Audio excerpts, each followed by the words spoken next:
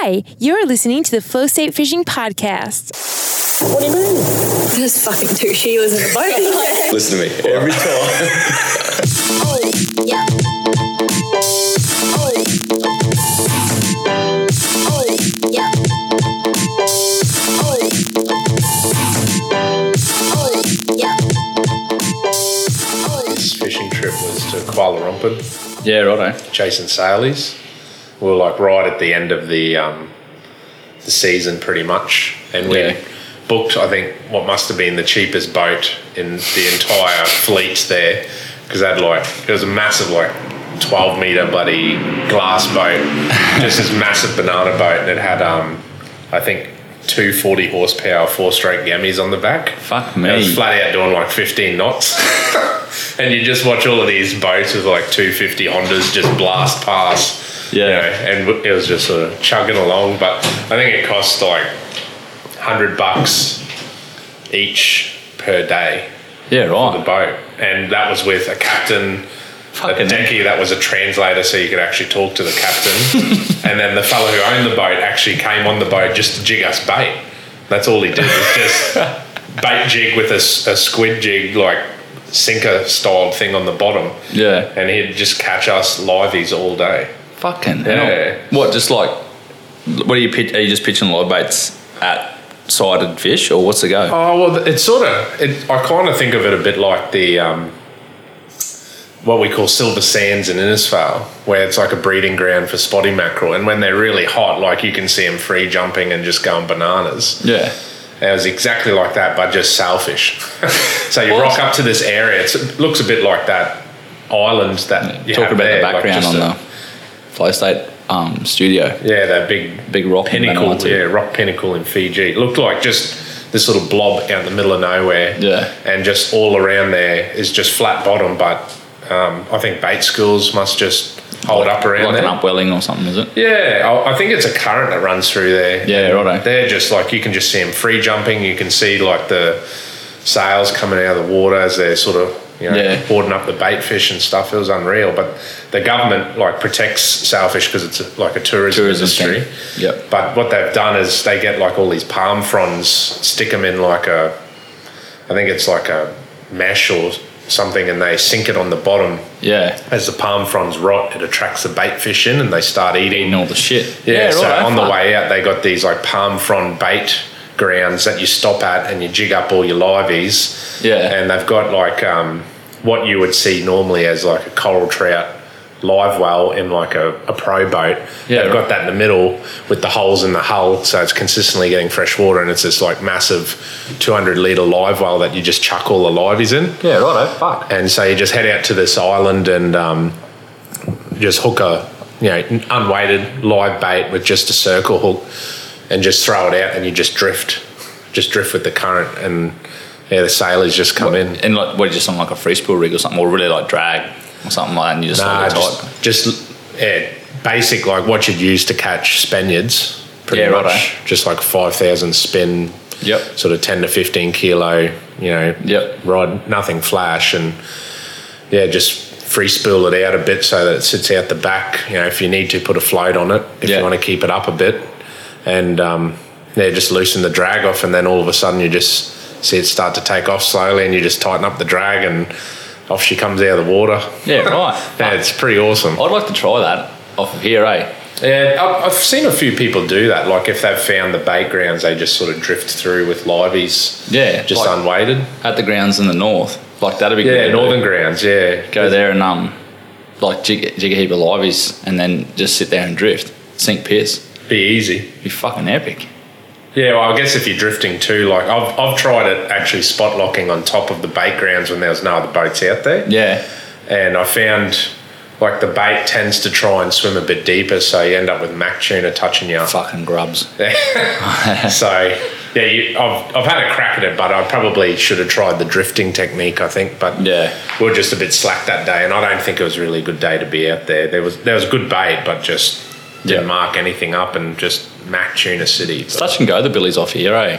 Yeah, we've had a couple pretty average years actually. I think the last 2 years I've had a go at trying to catch them. I've raised a few, dropped a few, but haven't had any luck. I've actually had more luck off Innisfail. Yeah, right. Yeah. Well, the grounds are closer there too. This cunt on his bike he's come past twice. Oh no, that's the hammer drill. I could hear it through the fucking through the headset. I saw this cunt on his bike's come past twice. It's a hammer drill. A bit of electrical work going on. Yeah, righto. But you had a few years ago there when I was in Darwin, you had a good season, eh? Oh, it was ridiculous. I'd pretty much just come back from romping like the year before, and my mate who I went with, we were all jacked up on billies after that, you know, like we thought, oh, we can do it here. Yeah. And, you know, the Bowling Green grounds were known to be, you know, reasonably close, you know, you get pretty good numbers turning up, and so he knew a guy at the fish board in Innisfail and put in an order for like some fresh gars. Yeah. So I got some real nice fresh gars, and then he come down from Innisfail and we rigged them up at night, had them all ready to go. And I only had the Hornet at the time, actually. So we're talking a 435 Hornet. I bought it off Brock when I first moved to Townsville before I went to Darwin. I've fucking done some miles that rig, eh? It's probably still out there. It's probably got 10,000 hours. I've seen it about a year or two before I moved back, so we're talking 2018, I reckon. 2017, 2018, I've seen it. Still with that same Yami on the back, the 40 Carby model Yami. I tell you what, that thing is a warhorse. if I got another tinny, I would want exactly that. It was like the perfect just little boat motor. It had pull start if you couldn't electric start, had trim and tilt. You know, easy to fix, easy to service. You used to do like a good, comfy 40k an hour too. Yeah. Like that boat. Yeah, it wasn't too bad. I mean, and fuel economy was fucking stupid. Oh, if you ring its neck out, it was still doing like 3 kilometres to the litre or something stupid like that. Yeah, I used to go full Bicky in territory. I've had it, I took it because you can fit 2 20-litre jerrys in the back and then 3 or 4 jerrys in it. I've had it like 80, 90 Ks downstream from the ramp. Wow. Up there in the daily.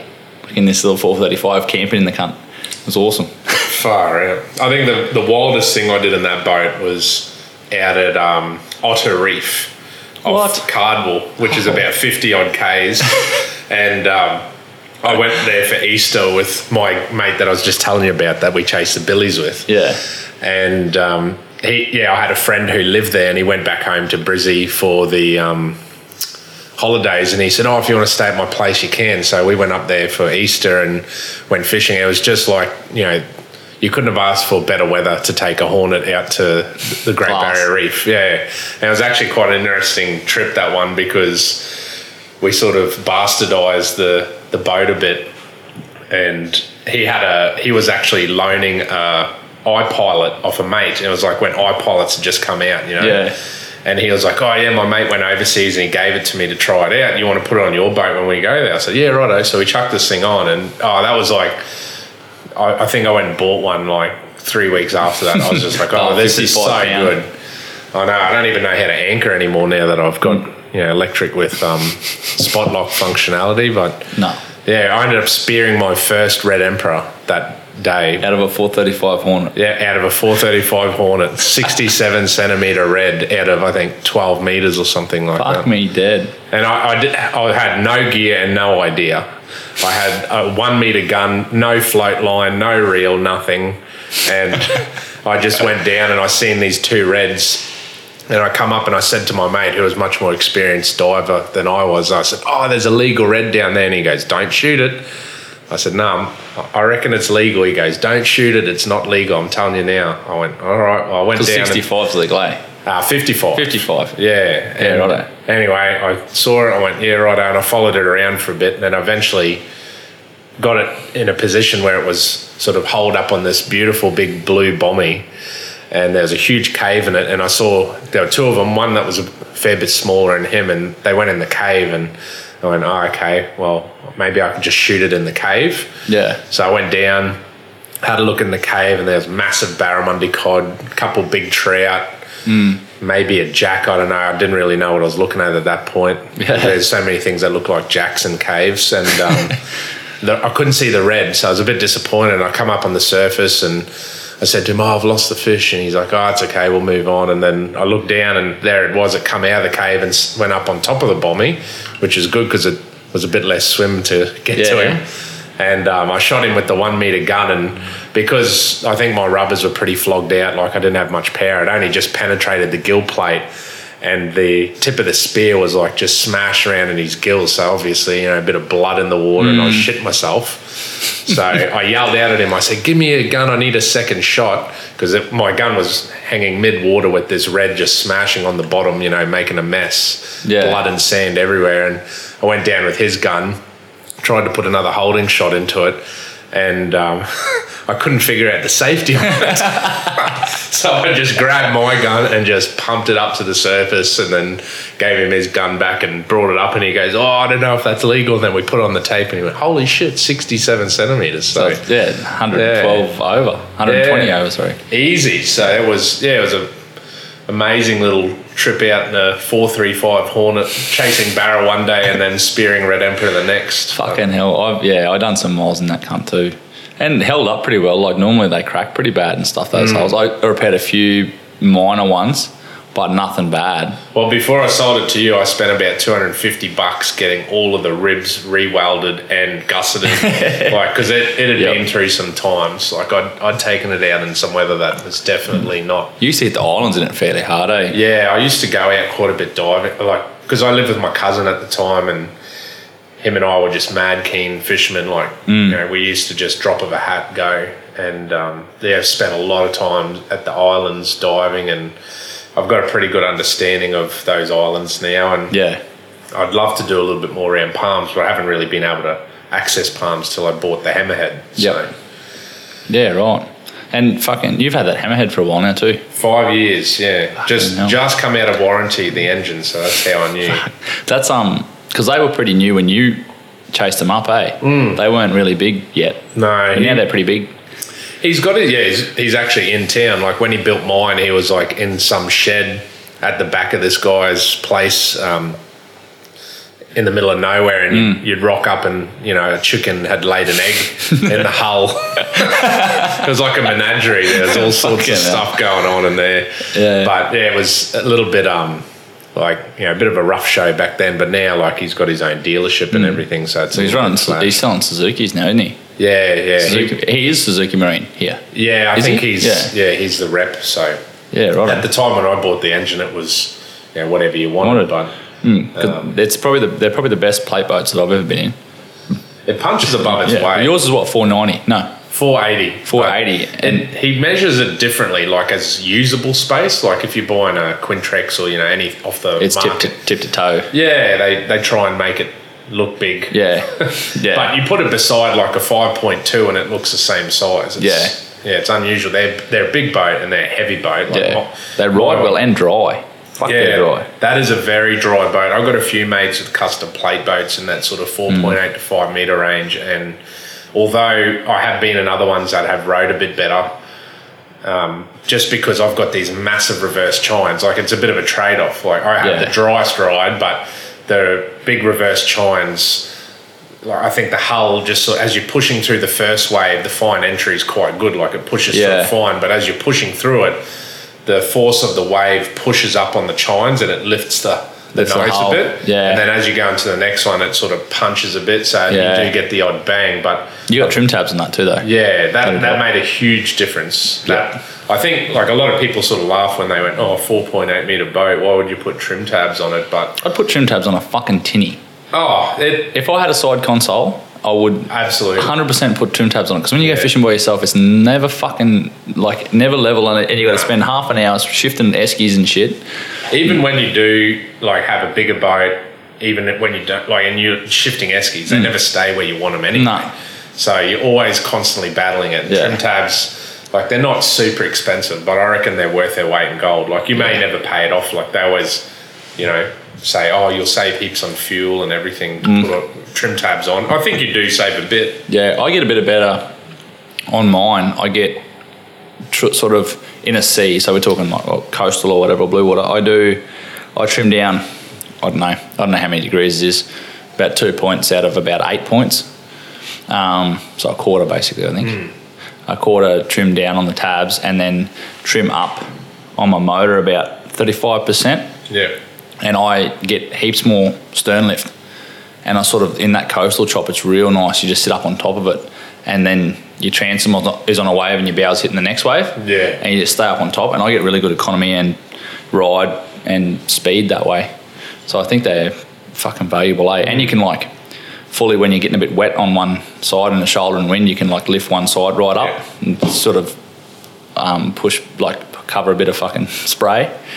Yeah. Yeah, I've done that a few times. I actually nearly come unstuck pretty bad once. I was trying to trim it out for the boys. I had a mate in the boat who hadn't really gone out to the reef very much.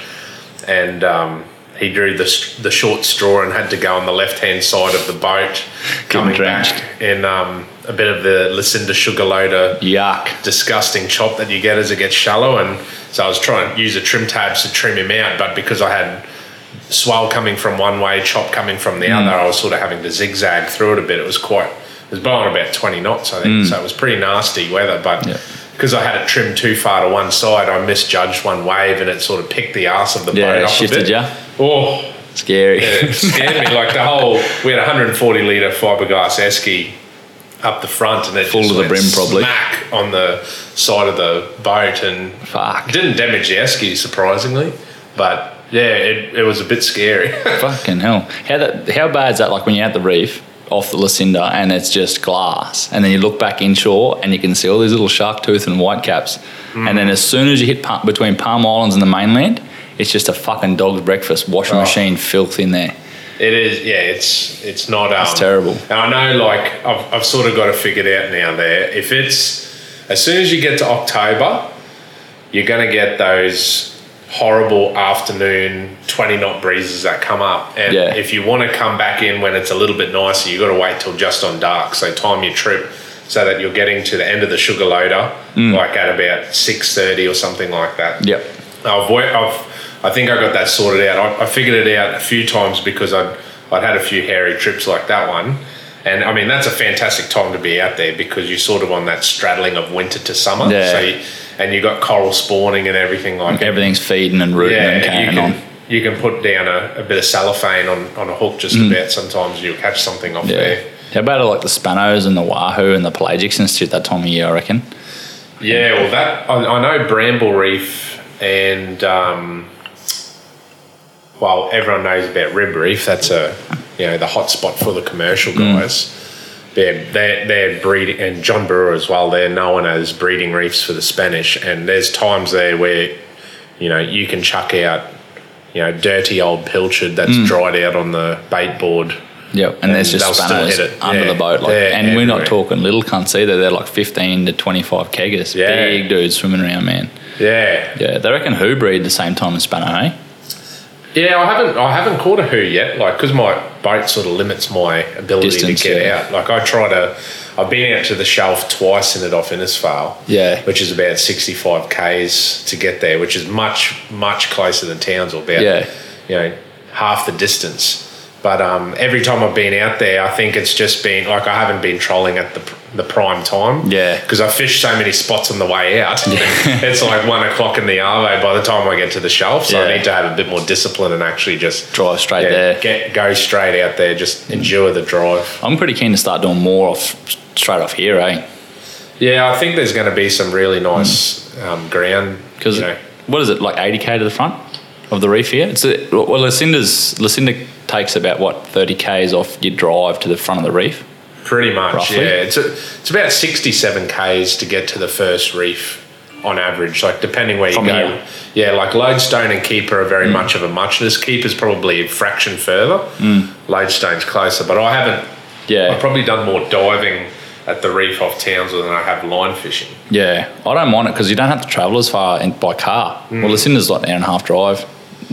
Like car fuel and time on your trailer, like K's on your trailer, K's on your car, and then sort of my boat's got the fuel capacity to go there. So, and we've seen a few people when we went the other day, but they're all like shallow trout fishermen. Just chasing trout up in the shallows. But that's no different to Lucinda. Nah. Like, trout is king, no matter where you go. Like, they're so fucking easy. They're easy to catch on line and they're easy to eat, like easy to shoot on spear. Well, with how bad the sharks are too, you actually got a chance of getting them up because they don't tussle you on the way up. Like a bit at the start, and then it's like pulling up a wet sock on a hook sometimes. Basically, yeah. Unless it's a bigger one, but There.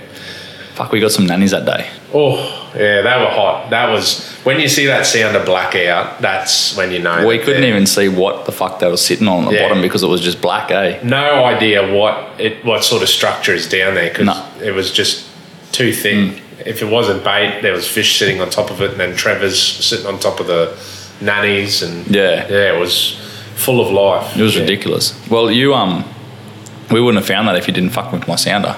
A little bit of fine tuning, but it's funny. Like I've been doing a few installs and stuff for people, and I've noticed. Like I think with yours, you know how we had to list it on the side a little bit to get it to read. Like I think that your placement, it only refreshed my mind when I installed a transducer on the weekend, but they actually have specific instructions on the degree. You know, on how, when you go out and you test your boat, you need to test with yours because it's a through hull. It's a bit difficult. Like if it's a transom mount, you can adjust it, but it's possible that yours maybe should have been just a fraction closer to the keel. Yeah.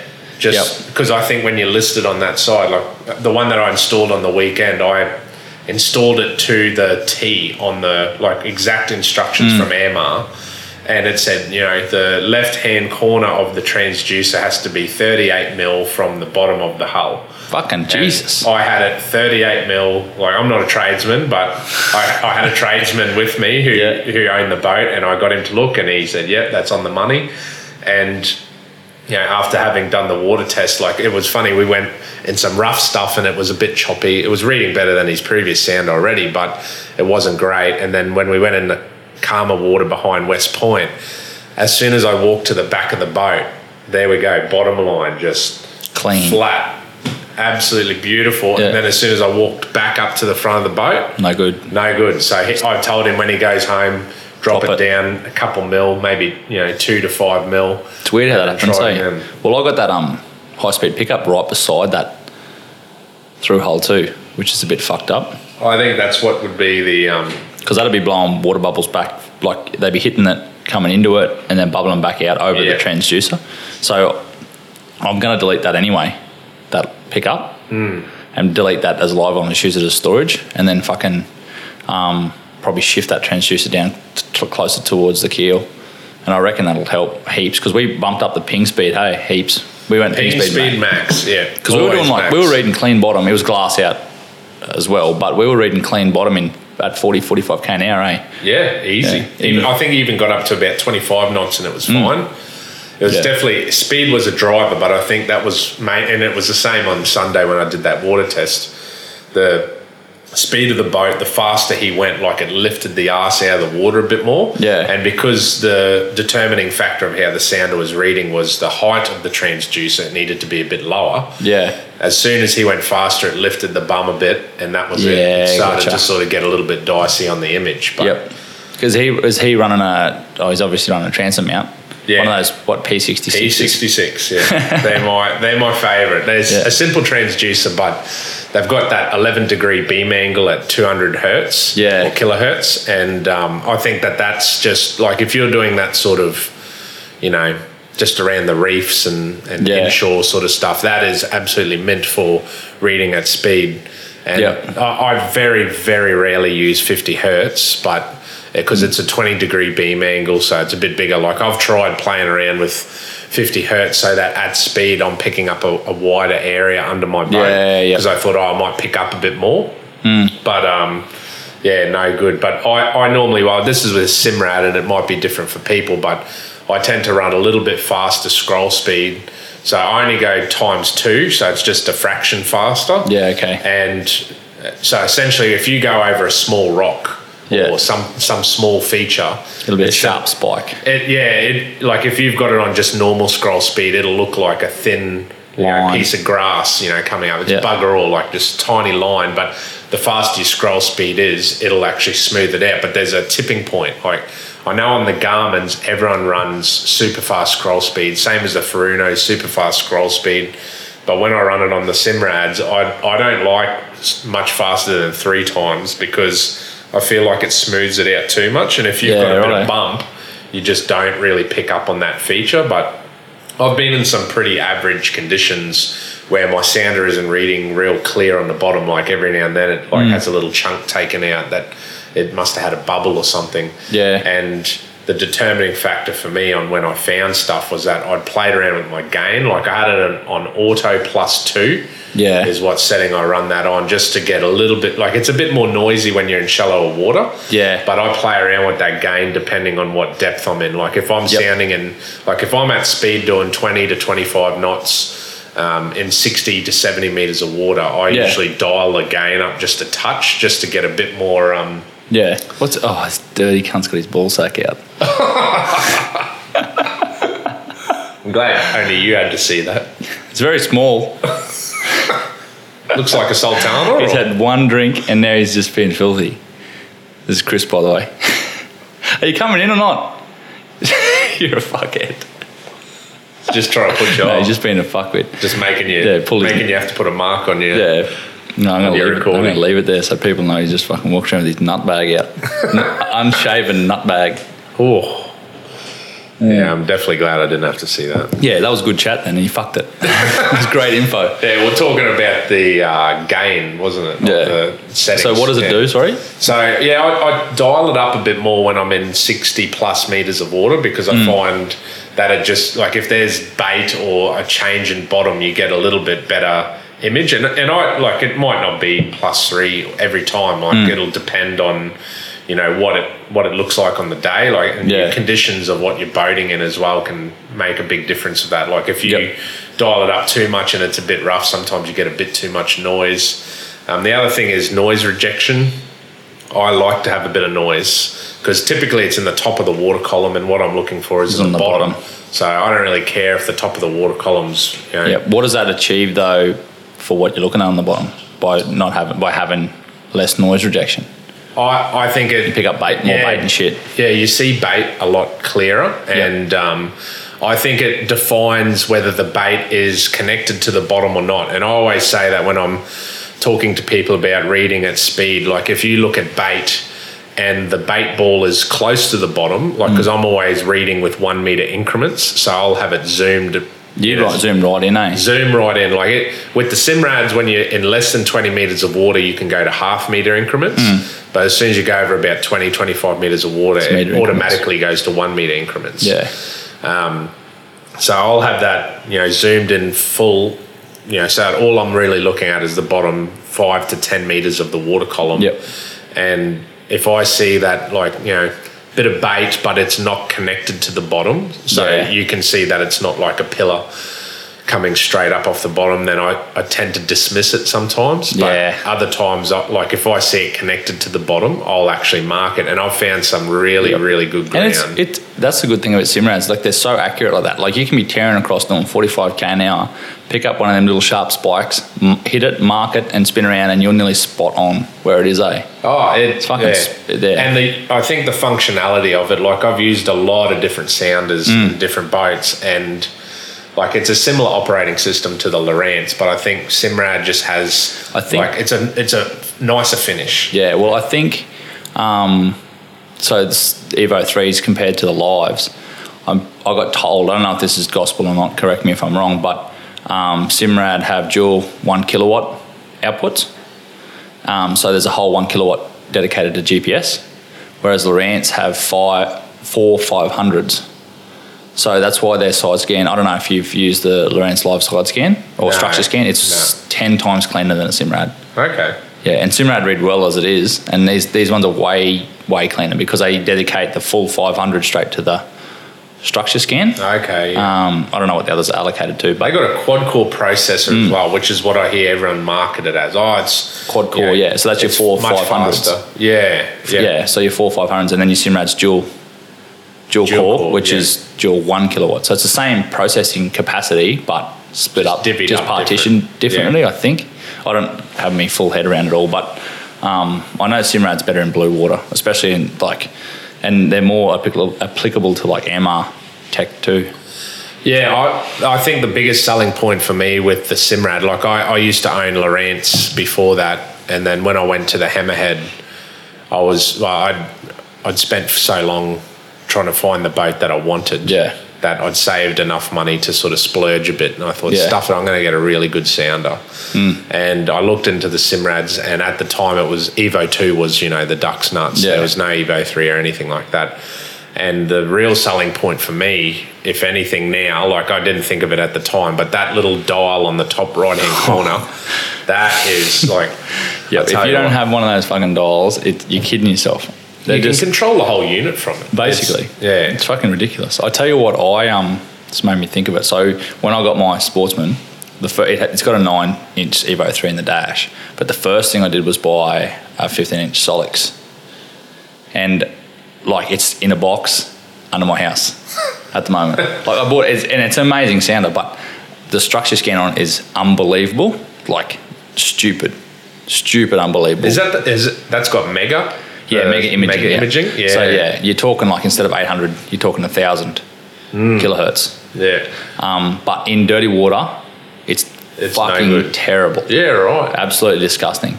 And the GPS on it, it's like caveman processors and shit running a high-end piece of equipment. Like it's perfectly applicable to like clean water and estuarine applications, I reckon.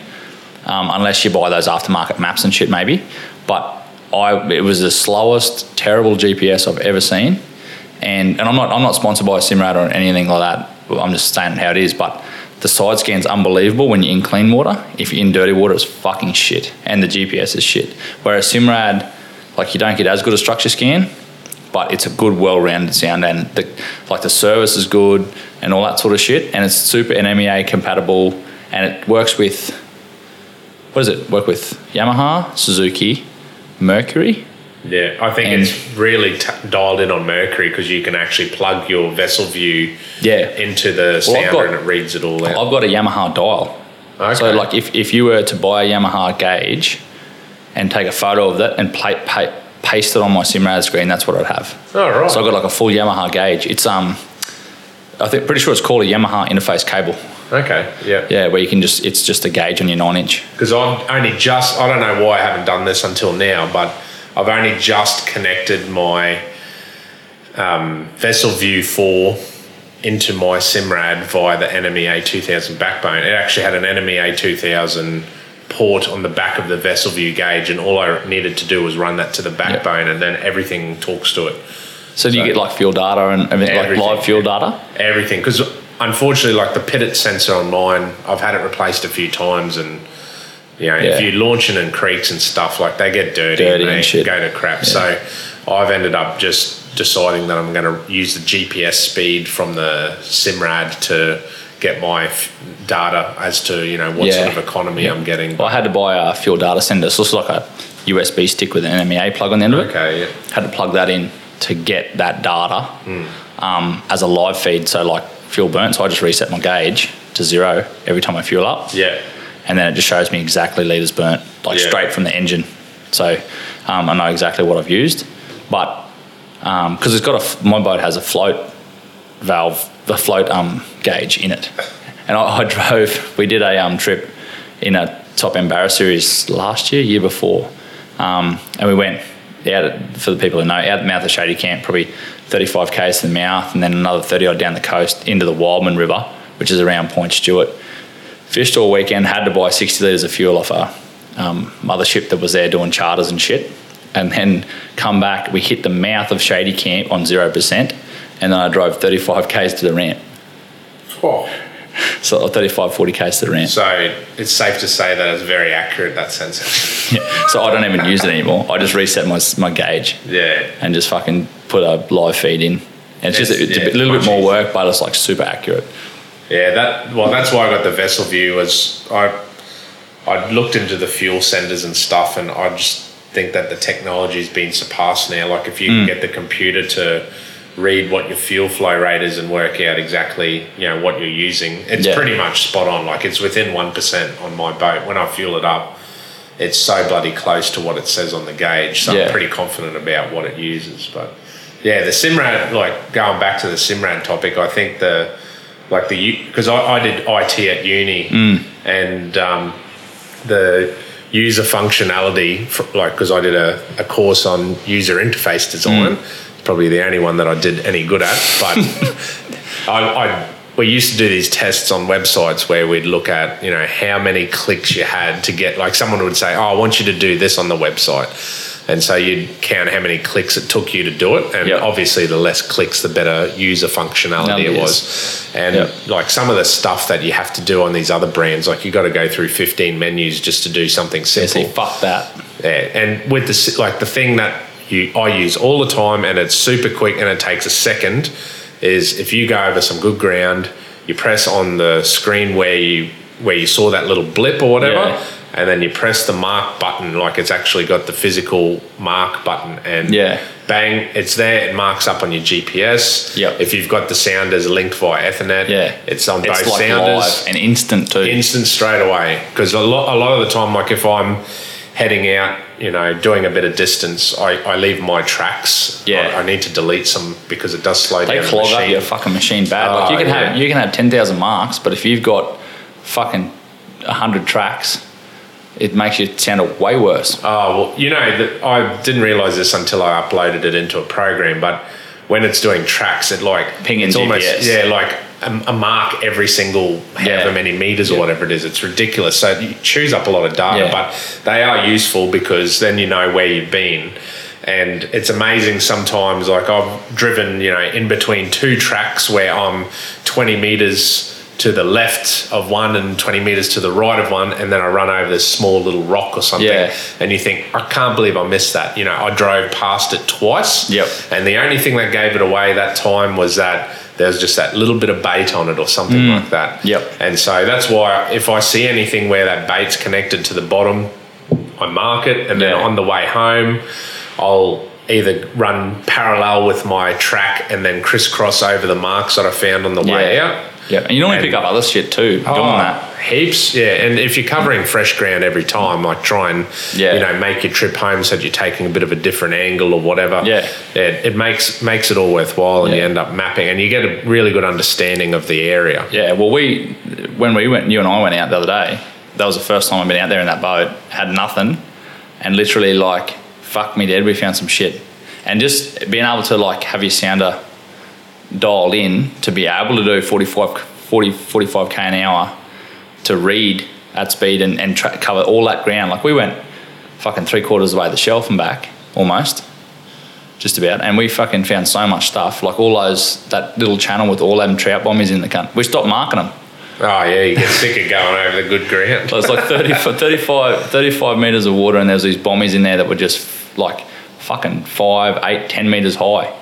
That was fantastic ground, and I've noticed it no matter where I fish, whether I'm up Innisfail or in towns or whatever. The further you get out, the closer you get to the shelf. There's just more ground. Like it almost makes it worse. It almost makes it harder because you don't know what to fish. But I don't know if I've got it figured out properly, but I've found that particularly like if I'm in Innisfail and I'm out towards the shelf, like just before the shelf. If I go over something, like you'll find that many little like 1 metre or 2 metre rises in the middle of nowhere in 65 to 70 metres of water, and you go, oh, look at that, you know. If you found that, you know, 15 kilometres before you got there, you'd be, you know, your brain would explode because that's what you're looking for. But you just see so many of them, and you want to fish them all, and you can fish them all, but you'll get bugger all. And a lot of them aren't loaded, like no. Whereas if you find, well, Nannies is a perfect example. You just find this one fucking rock in the middle of nowhere, and there's no other rocks near it, and the cunt will just be lit. Oh, then like that thing we found. I don't even know what it was. Desert. Yeah. I want to go over there and sound it when it is dead, so I can know what it is. Well, it must be just a rubble patch, or I don't know. I know I've got some marks that look similar to that when it's lit up, and I bet you it'll be just a little half-metre rise with a bit of fern or something on top of it. It won't be much at all. It'll be a very, very small bit of. But it's probably in an area where current pushes through. Yeah, because it was fucking chockers. Yeah, well, you had that zoomed right in, but you couldn't see 10 metres of the water column because it was just all full fish. Of bait and fish, and it was fucking like not a taxman. We never had a shark, and we fished it twice. I don't understand that. It makes no sense. Very rare. We roll in on it, and we're like, "Oh fuck, this is all right." And that dog cunt in your blue boat. I don't know if he probably doesn't listen to this, but I'd love to punch you in the fucking teeth. He planed over to us and swung past us just to market, eh? Fucking there's dogs. But see, the thing is, like, he doesn't have an electric with spot lock, and No. it's such a small pin. Like, if we weren't sitting right on top of that thing, we wouldn't have been on the fish. Yeah. But it was a strange skill. Like, if I fish off Lucinda, when I find nannies and patches like that, they'll normally be similar size. Like, you get the odd donkey in there. Yeah, but well, that was from like 45 centimeters up to 75 centimeters. Yeah, and we got a couple of big ones, like up around, like, what were they, 80 something? 80 something, yeah, early 80s. They were I early think, mid were the 80s, biggest yeah. ones. Yeah, Yeah, it was fucking stupid. it was weird, but you had to wait for that. Like, you had to pick, like, let It the was- pickers get through it. Yeah, you had to let the small ones go for a bit until you got like those real good knocks. It was ridiculous. It was ridiculous. And Yeah, I then- haven't had to do that for a long time. Yeah. Like, last time I had to do that was off Innisfail, because I've noticed, like, further you get out towards a shelf, like, I've been in 115 metres of water catching 42 centimetre nanny guy. Like, you would That's think fucked. in 115 metres of water that'd be big fish, but I think, like, for nanny fishing, like, you can still get really good results at the shelf, but I think you get a more varied size range. Like, you that get 75 centimetres is primo, man. that like your recovery on that fish is pretty spot on. Like, Yep. I probably lean more to that sort of 65, 70 centimetre size, but like, for a recovery wise, 75 is on the money. Like, I've caught some big nannies, and you get a lot of meat off a fish that's above 65. Like, they are worth keeping at that What's your size. PB? 92? 98? 98? Yeah. Holy fuck. Yeah, it was a big fish. That's I've been a wanting big to fish. crack Well, I was the with you when you got 10 the 91, Yeah, and that was a fucking horse. Well, that was off the exact same spot I got that 98, and it was funny when I got that up. Like, it was a really interesting day, that one. We stopped at a wonky hole on the way out to get some liveys. Yeah. And we foul hooked a doggy mackerel on the bait jig. Yeah. And we got it up and we're like, holy, that's a big doggy. We ended up, I don't know how we landed it on that real thin line, but we got it in. And so I said to the boys, oh, we'll keep that for bait. And so I had this fresh doggy mackerel slab, and yeah, he couldn't resist it. But it was just, the fight to get it up and to not have any taxman, touch you up. It was stupid. I'm talking about where we went, but like, we fished it in the morning, and then we got, I don't know, where we get 10 fish, 12. Our bag limit was 9 each. Yeah. And we got probably 10 or 12 fish, and we're like, fuck it, let's go find some more shit. And then we fished all day, come back there like on the knock, and we're like, we better check it on the way home. Still loaded, completely different time of the tide, completely different tide. And we finished, I don't think we quite bagged, but we had a full esky anyway. Oh, it was Something stupid. We were It was just like, close to baggy, but we had that much fish. It was fucking, we were like, that's enough. You could have dropped, I reckon you could have dropped down bloody cellophane, like I was saying before, and you would have pulled a fish in. It was just, they were hot. They were really and hot. not a shark, and I don't even know. You couldn't ask for it. That's where I got that red off. Yeah, you got that red off there. I got a red off there, big Spango, that Cobe. Yeah. Was that Cobe off there? Nah, that was off a shoal bit before. Yeah, there, it was but- too, yeah. Yeah, you will get them off that sort of stuff. Yeah. But yeah, if you can get them through all of the other fish that are Fucking more than willing bludgers. to eat your bait. Cockroaches of the sea. Yeah. Fucking, I might have a piss, mix a rum, and we'll fucking resume. Sounds good. No, it worked. We're back. And what is this? It's fucking good. It's the Kraken, but it's a copy, or I don't know, it's supposed to be similar to the Kraken. But I've actually just started playing around a little bit with doing a molasses styled wash. Yeah, right. So that one there's just a neutral spirit that I've flavoured. Because you're brewing methanol for fuel for your lawnmower. Yeah, that's what I'm doing. That's correct. if I get asked officially, but yeah, it's not It's fucking good.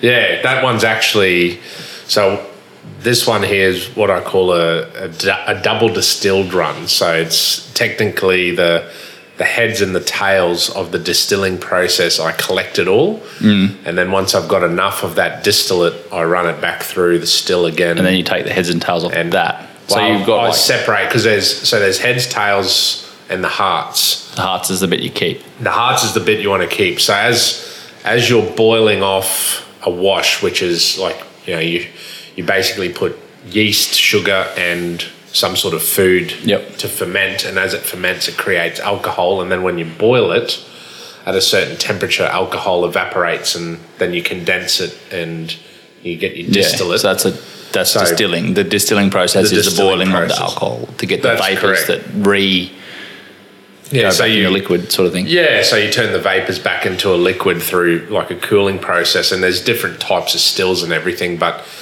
with this particular one, like I separate out the heads first. So when you smell them, like as you're distilling that product, you're boiling it. So it happens over a period of time. You're just boiling it, and you've got this distillate coming out.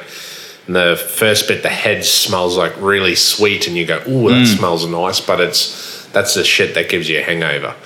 Right. You wait until it just smells like pure ethanol. And like I'm a scientist by trade, so I know what pure ethanol smells like. Used it in labs, so I sniff it and I go, yep, that smells like pure ethanol. And so that's the stuff that you want to keep. And then once it gets to the end of the distilling process, you get your tails. And it smells a bit like wet cardboard. It doesn't smell very nice. So if you sniff it and you're like, oh, that smells like it's got a bit of a ping to it. So that's when you know it's tails. So when I collect those bits, because even though you discard them and you only keep your hearts, like you don't discard them completely. I just store them in a big 5 litre jar, and then I run them through again. And then you get your double distilled run where you still separate your heads and your tails, but your hearts has been distilled twice. So this one should be super smooth that I brought in for you. So basically you're taking your hearts and then distilling that, taking your heads and tails off that lot of hearts. You're close. Sort of? Sort of. So you're distilling, and then you keep your hearts from the first round, and you keep your heads and tails as well in 2 separate jars. And then the heads and tails from the separate jar, like every time you do that, you just keep topping it up, because you get about maybe a litre of heads and tails and about 2 litres of hearts, depending on what wash you do. And once you've got 5 litres collected of heads and tails, then you run it again through the still. So you pour all of that in and then top it up with water. And then you end up with your, you run the distilling process again, and you run it as you would a normal wash, except when you're taking away, like you actually get a lot more hearts because you've put in something that's been through the distilling process already. Yeah, right. And so it's extra smooth. Yeah, fuck. So it's fucking delicious, and like fair kick in the teeth too. Yeah, it's only 40% this, but for some reason it I feel like there's knocks you around a bit. I feel like there's no like label on the bottle that says it's 40%. Yeah, well, it should be. I tested all with the alcometer, but it's a bit. I think it's probably that scientist that comes out of me where I feel like I'm working with like a chemistry set. I get that mad scientist sort of feel out of it. Experiment with the and it's probably fucking 120 proof, some shit. Yeah, it's a bit of a rabbit hole. Once moonshine with a bit of flavouring. Yeah. Well, now I've gone proper down the rabbit hole, and I'm starting to use a pot still, and rather than like the washes that I do now are just a sugar wash, and you get a neutral spirit that just smells like pure alcohol. But now I've changed the way that I've modified my still, and the way that I distill it actually keeps some of the flavour of the wash. Yeah. So when you use molasses as a part of your food and sugar in the fermenting process, when you distill it with this different type of still, it actually keeps some of the smell of the molasses in it. If you go to the Bundy factory and do the tour, they'll give you this like clear liquid in a jar to smell, and you can actually smell the molasses in the clear liquid with the alcohol sort of scent. Yeah, fuck. And so what they do after that is they've kept the flavour of that wash in the distilling process, and then they put it on, put it in barrels, and then they take, like the way that they flavour the distillate is with, wood, so the tannins from the wood. So once I've only just started doing this, so I'm a bit green with it, but I'm interested to see how it goes. But it's a more traditional way, like it's, I guess, a small scale version of how the commercial distilleries actually make a wash, except I won't be using barrels. I'll be using like wood staves or chips or something. Yeah, you put chips in a lot of your... Yeah, chips, I mean, they're cheap and they're easy to get out of the jar and everything like that. Yeah. But I wouldn't mind getting like some charred, like American oak staves and stuff like that. Yeah. Yeah, it's just like a chunk of wood that they've sort of cooked with fire. Kill vampires with and shit. Yeah, a bit of silver in there. Probably don't want to be drinking it. But Yeah. no, it's good. Yeah, I enjoyed it. It's a bit of a... I've probably got too many hobbies now, but... Fuck, you bought a house and there's like veggies and shit, gardens, and you got I'm a an fluffy dog agricultural now. scientist. I gotta sort of dig into my I'm not complaining because I get free veggies and fucking get cheap and good piss. Well, look at this. You're just hooking into it, mate.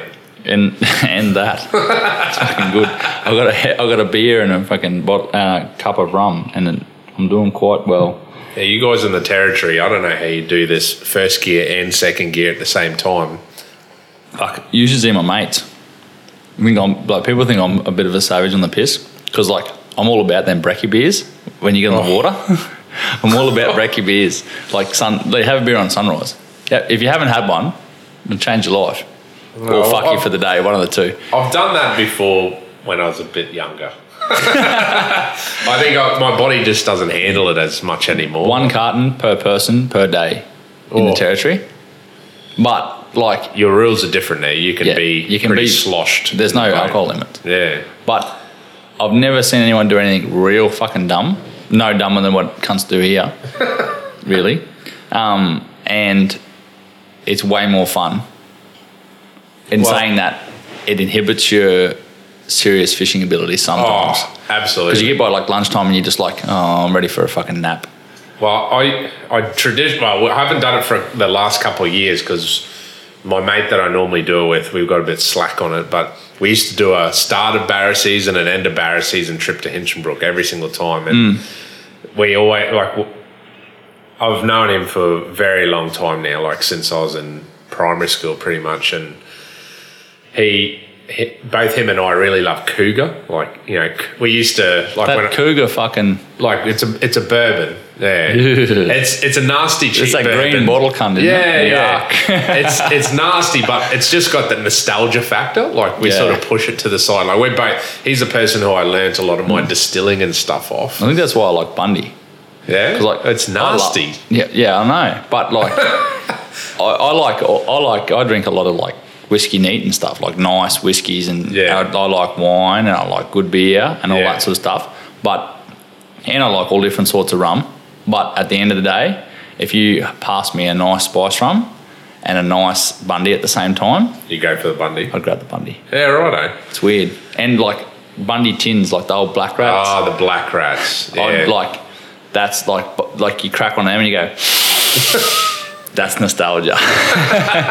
That's cold winter's nights back home chasing pigs in the middle of the fucking frost-ridden hell, running kilometres in the dark. Oh, that's Bundy nostalgia. Rums. Well, I have to say I've got a soft spot for Black Rats as well. My cousin who I used to live with, we almost religiously smack a few Black Rats when we've done a trip out to the shelf off Innisfail. Because no coppers out there. No copies out there. And we're normally coming back at stupid o'clock, so it's not too much of an issue. But it's good little way to celebrate. But it's funny, I can't drink on the water if it's night time because I get seasick if I've got alcohol in my system. Yeah, I don't know why. I've done it before where I've had a few drinks and then I just felt crook for the rest of the night because it throws my sense of balance out or something. Mine fucks me if I and a fair few mates of mine will contest for this. If I have a few drinks the night before, I am fucked. You on the water till smoke go, but crook, seasick crook, not hungover crook. It affects you a bit. Yeah, it fucking rolls me, eh? And no amount of tablets or anything else you can do will fix it until all of a sudden, and I'll just go boom, come good. Come good. Yep, and I'm just completely fine. It's super weird. Yeah. But it must be, obviously something to do with the alcohol. Everybody's different, eh? But I've done it. I've been caught out more times than not. I think I'd learn my lesson. But I get really excited pre-trip, especially comps and stuff. You get really excited, billfish comps and stuff. You get really excited, and you have a few beers, and you're fucking driving out there, and you have a few beers if you're not driving, and you get out there and you have a few more beers, and you catch up with everyone that's doing the comp, because the Billfish comp's up there real social. So you catch up with everyone, you have a few beers, and you're all fucking ready to roll and pack everything. And you wake up in the morning, you're like, fucking still feel good, ready for another beer. Get halfway out there and start rolling around when you're trolling that like sort of, that sloshing in the swell. 10, 12k an hour, and then all of a sudden you're like, oh no, I regret that.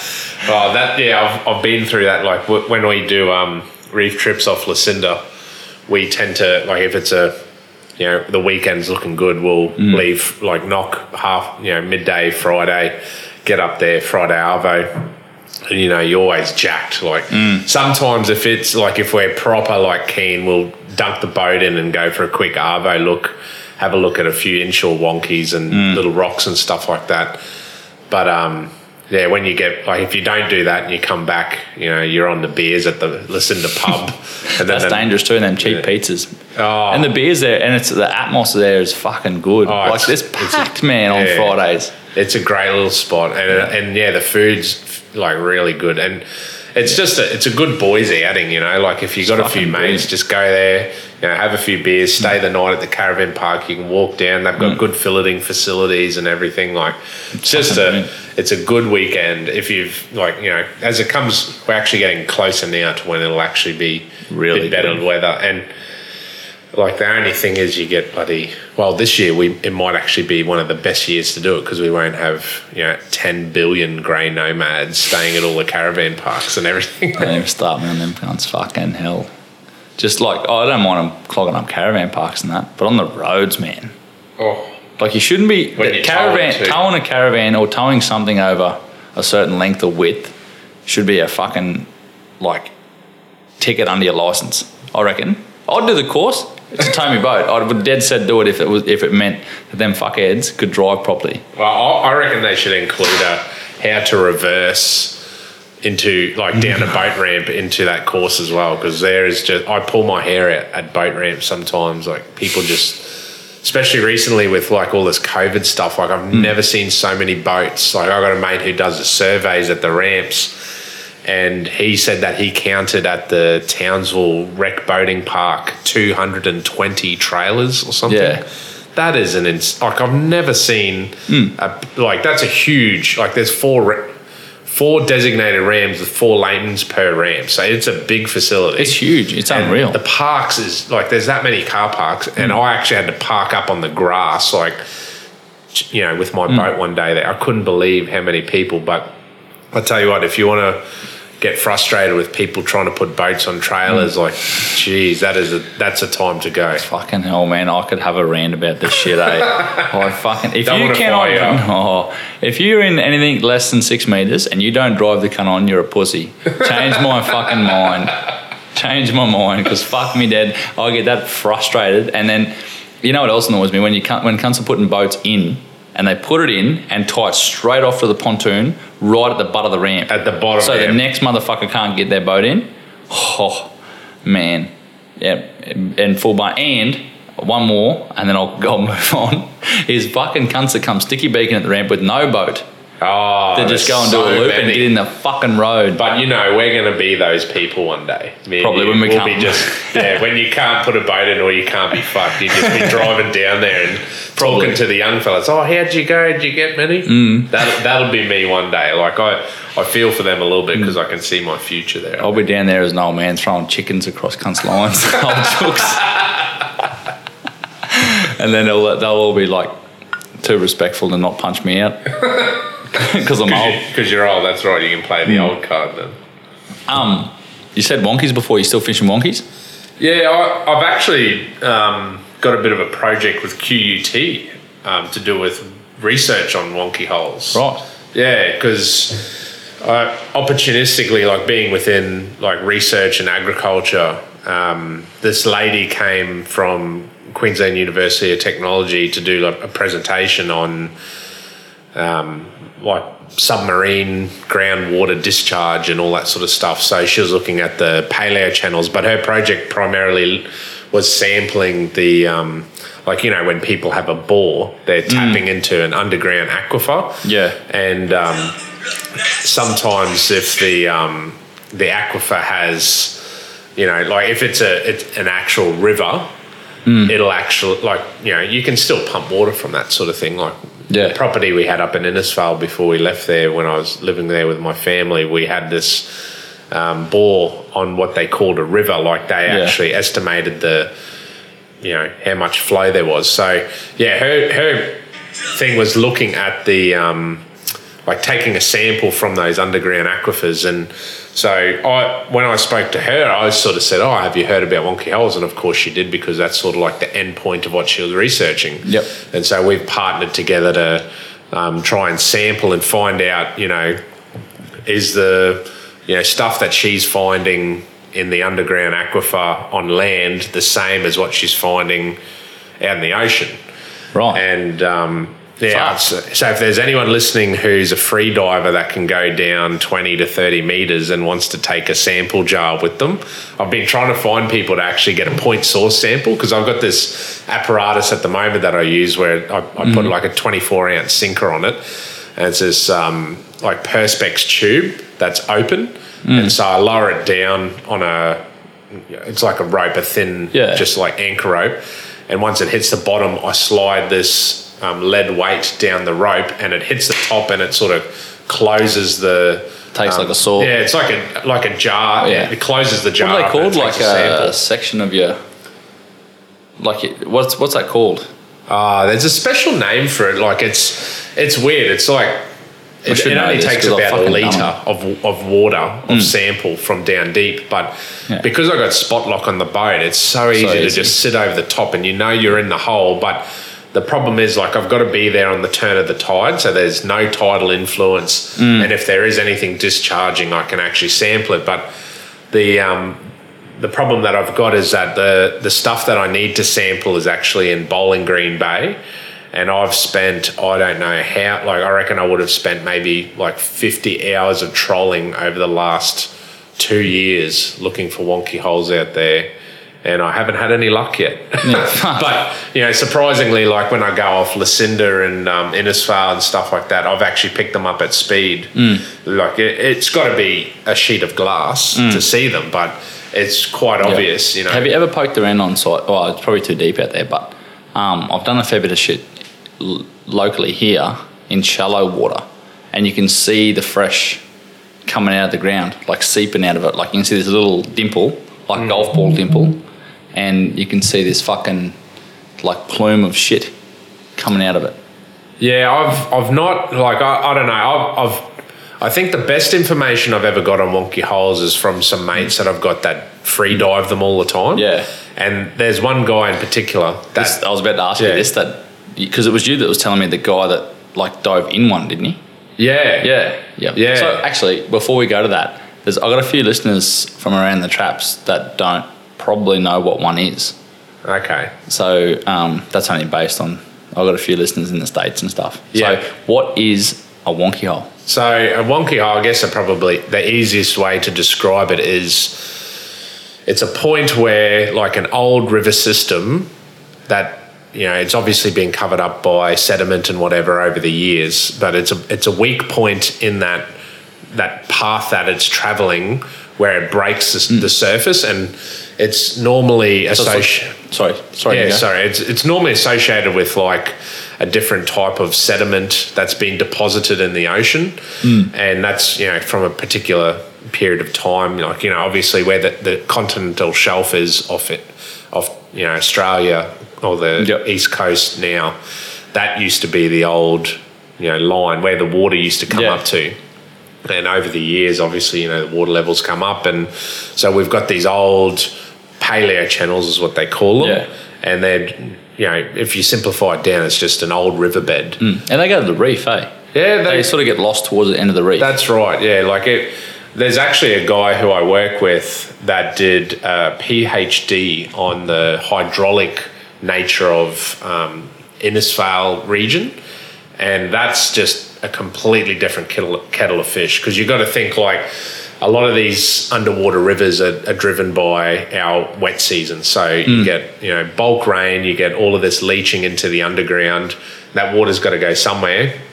It makes it into these underground rivers, and then it flows out and then, discharges through these wonky holes. So there's actually, I a lot of people, like, you know, you can buy courses on it now. You can, you know, see it. It's so popular. Like, wonky holes are the big thing.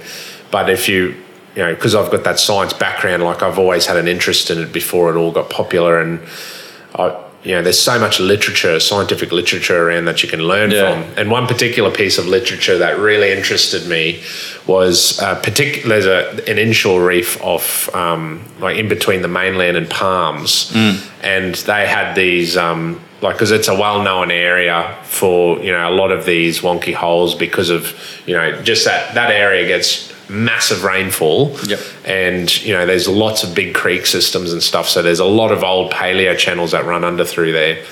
And there's so many wonky holes in that area that in one particular year, a research study that was doing coral coring were able to identify stunted coral growth on inshore reefs because of the amount of fresh water. So holy fuck. So they saw a ring on this coral that was showing like there was a wet season that went until October or something like that. But it wasn't. Yeah, righto. It wasn't like, they looked at all the other coral cores that they took around there, and it didn't show the same thing. And they said, well, why are these ones that we took in this area so different? And it was because there was such a high quantity of fresh water getting pumped out by the wonky holes for such a long period of time. They weren't getting the nutrients they required to grow. Yeah, it wasn't saline enough in that area for the coral, so it stunted the growth of it. So that's unreal. Coral coring's pretty cool. Because for those people that don't know, I used to work for AIMS, Australian Institute of Marine Science, and now I work for CSIRO. I'm not a scientist. I used to do facility management and operational management there, but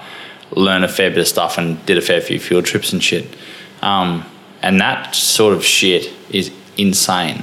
Like, I'm diverting a bit, but IMOS, so International Marine Observation Society. Yeah. So that what's the cyclone that hit the land here? Oh fuck, was it last year? Year before? Was that the one that went up Bowen Way? Might have been. It might have. No, it wasn't the one that fucked the Keppels. It was one after that. Ugh. I don't know. Anyway, there was a cyclone here that maybe, I don't think, it might not have done fuck all, but it went offshore and dissipated. So the weather pattern, like, you couldn't tell. And then if you look at IMOS's ocean currents, there was this massive eddy from the cyclone rolling down the coast for months later. Like, it's not relative to wonky holes, but like, that sort of shit's like super intriguing that. Well, that'll be picked up on the corals when they do the coring. Yeah, and that's what I mean. Like, that's the data you can get, and you can't, like, by looking at weather patterns and stuff on BOM and shit, you don't notice. No. The cyclone's dead and gone, but it's still doing shit. Yeah, it's pretty cool. Well, it's pretty much like tree growth rings in a way. Yep. Because I've seen, like, I went to the AIMS Open Day, and that was fantastic. If they ever open it up again, I highly recommend going and having a look. And they basically drill a hole through these big parietes, you know, massive big hole, and then they replace it with like pH neutral concrete, because that's, you know, the same calcium carbide as, you know, what the coral's makeup is. And so these or carbonate, not carbide. There's a couple of big cores in AIMS on display.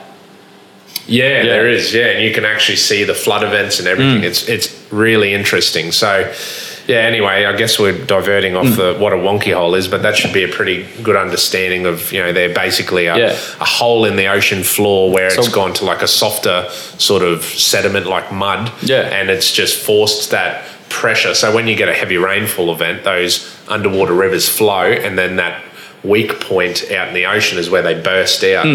And so I guess from like a perspective of someone who's looking at the potential impacts, like we have a look, like I used to work a lot in like trying to change agriculture to be more sustainable, and we looked a lot at, you know, surface runoff of, you know, contaminants and whatever from you know, farming or, you know, industry, or even, you know, your normal people in, you know, their backyard fertilizing their roses or whatever.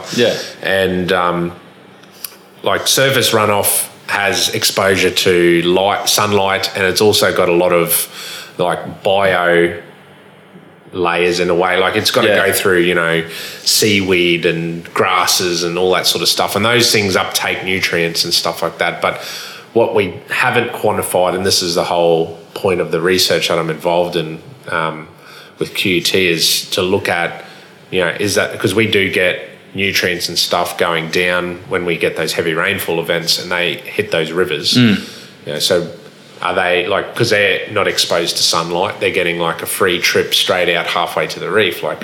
Is that what we're going to find? Because she's finding the results that there is nitrogen and stuff in that groundwater. Yeah. And we want to know if it's still popping up out there. So it could be an interesting little thing. But wonky holes, what do they attract fish? Well, they're like a little ecosystem, because it pumps out this nutrient and stuff like that, like we hypothesised. If you look around the outside of a wonky hole, there's a lot, it spews out bits of rubble, and there's a lot of algae and little, bits and pieces that start growing around it. So it creates this little ecosystem, and the wonky holes are called wonky holes because of the trawlers back in the day. They called them those because they get the nets and the boards caught in those soft areas and it drag them down. It's like a divot, eh? It's weird. It looks. It sounds sounds as in sounding with a sounder.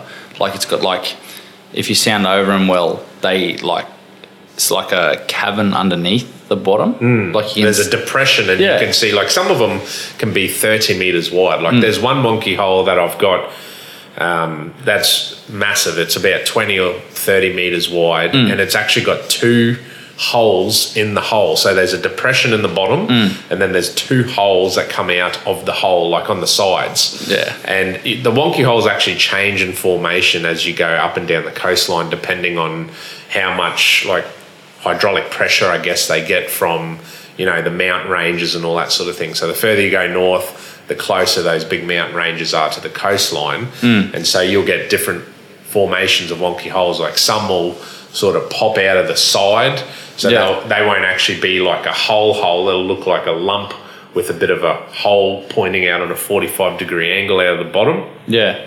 And some of them will be just like a tube that just goes down, and others will be like a bit of a flat depression with smaller holes that sort of pop up. Yeah, and then of course there's the ones that are further out. They're in deeper water, and they're probably the most desirable for fishermen because they tend to have a bit more corally sort of stuff, and stuff around. You get your red emperor and trout and all those other sort of other species. You got to make we spoke about it before, but you got to make that dived them, or he dove in one, or he followed a. Yeah. What was the story where he followed a big fuck off nanny? Yeah, and the nanny swam into the wonky hole. Yeah, that was that massive one that I was telling you about. That's 30-meter big depression in the bottom, and the hole, one of the holes that comes out of the side of it, was so big. He was following he estimated he does a lot of diving, and estimated about decent fish 70 to 80 sort of centimeters, and lined it up, and then it swam into the hole, and he could have swam his body into the hole. Some of them are massive, because they push a lot of current and shit too. Hey, when was it? I'm pretty sure it was also you that was telling me you dive down there and you sink really fast. You can feel the force, the flow. Yeah, I've got a mate who scuba dives one off Babinda. Yeah. And it's like a little volcano, he says, it sort of comes up into a point, and there's the hole in the middle. And when it's flowing, I think that one's actually driven more by the islands as opposed to the land. And how do you mean? Rain on the islands? Rain on the islands, yeah. That's his theory of it. Yeah. I haven't gone down on it or anything like that, but so this particular one, he says that when you've got a lot of that hydraulic pressure, you can actually, on a super calm day, he's actually seen a bit of a boil on the surface from the force. So he's actually scuba dived down, had a look at it, and then when he wanted to come back up, he just got into the flow of the water and pushed him back up to the surface. That's a fucking lot of water. That's a lot of pressure, but the jury's out. I'm still trying to understand when they do flow, because they reckon that straight after rain, everyone goes, oh yeah, they're going to be flowing. But I've had a number of mates who free dive them that reckon that they don't actually flow straight away. Well, it's got to get down into the reservoir. Yeah, it's got to push through, and they reckon that it's several months after a heavy rainfall event that they flow. Yeah. And that's why I've got this problem trying to get a sample, because I've gone out directly after rainfall and tried to get a sample, and the data we've got back's just showing like, you know, seawater, like nothing there. But I couldn't justify whether I was perfectly over the hole, that, you know, where the flow was and everything was perfect. So having a free diver go down and actually going, oh yeah, there's fresh water coming out here. Yeah, right. You know, you'd be able to take a grab sample that you know is going to get you results. Yep. So They're full of like 1 or 2 nannies and big bludgers anyway. yeah, the inshore ones in the mud, they're absolute havens for gold spot cod. My God, there's so many gold spot. I've dropped GoPros down on them before, and there's footage on YouTube, you know, several guys diving them, and you know, you just see gold spot cod everywhere. And you can actually see them on the sand when you get there. They hug really close to the bottom. So if you see a nice big thick line close to the bottom, sometimes I don't bait jig it because I know that I'll hook a bait and I'll just get devoured by cod straight away. Cod. But the nannies seem to sit up a bit higher on them, and I find that, and this is a theory from a guy that like sort of he's got a lot of experience with wonky holes, and you know, he's not very well known. He's just a fellow I met through agriculture, and he reckons that the high tide is the ultimate time to fish them, because why? The nannies, well, they're a transient fish. They're not a territorial fish like a cod or whatever. So they're not going to be there all the time. They'll be there when it suits them. And he seems to think that he's seen more forage, like they forage around the holes, like where there's like a cluster of them, they'll forage around that area on the high tide. So he thinks that the high tide pushes them inshore, and then as the tide runs out... That makes no sense though. That's against the fucking... I know, but I have to say, all of the nannies that I've caught on wonky holes have been over the high about tide. an hour and a half either side of the top of high. It's weird that, eh? Yeah, but that's inshore ones. Yeah. Offshore ones, like you never like. We're talking offshore. How far? Like we're talking like the front of the reef. Well, when I'm talking about offshore, I'm thinking more about the depth. So wonky's 25 plus meters deep. Yeah. So there's, you know, people who've found them in 40 meters. You know, so it just depends on where you are. Like if you go up to Cooktown, a lot of the wonky holes are in sort of 30 sort of meters, whereas as you come in closer, like Babinda, you know, Lucinda sort of area, they're more in that 20 to 25 meter range. You'll find them deeper, but they're more common in that. Yeah, right. And it's a different type. Like, you know, wonkies are completely different. I've got some massive wonky holes that I've rarely ever, like I've only ever caught cod off them, and then I got some really tiny ones in a bit deeper water, like 23, 24 meters, and I've caught more consistent. But you're getting big fish, like you're getting those big and not inshore. heaps, hey, like No. You would, like, occasionally you'll get them schooling on there, but I think those inshore ones, from my experience, is more just those solitary big fish that are scavenging. Yeah. And because of that softer sediment around the outside of the hole, like there's a lot of crustaceans and stuff around them. Like the trawlers now, because they know where they are, I've been sitting on one before and seen a trawler about 20 to 30 metres away from me just doing laps around it because the prawns school up around it. Yeah. And a lot of the time I've actually, when I've hooked nannies, you know, some of them have spewed up, you know, once you get them up. And I've had mantis shrimp and like big banana prawns and all sorts of stuff come out. Yeah, right. And it's interesting. So they must be foraging around there for crustaceans, because that's a really, you know, primary part of that food for nanny guy. I think they eat a lot of crustaceans. It's probably why they taste so good. They fucking do taste good too. Yeah. Actually, let's go Ikejime. Yes. Let's have a piss break and let's talk Ikejime.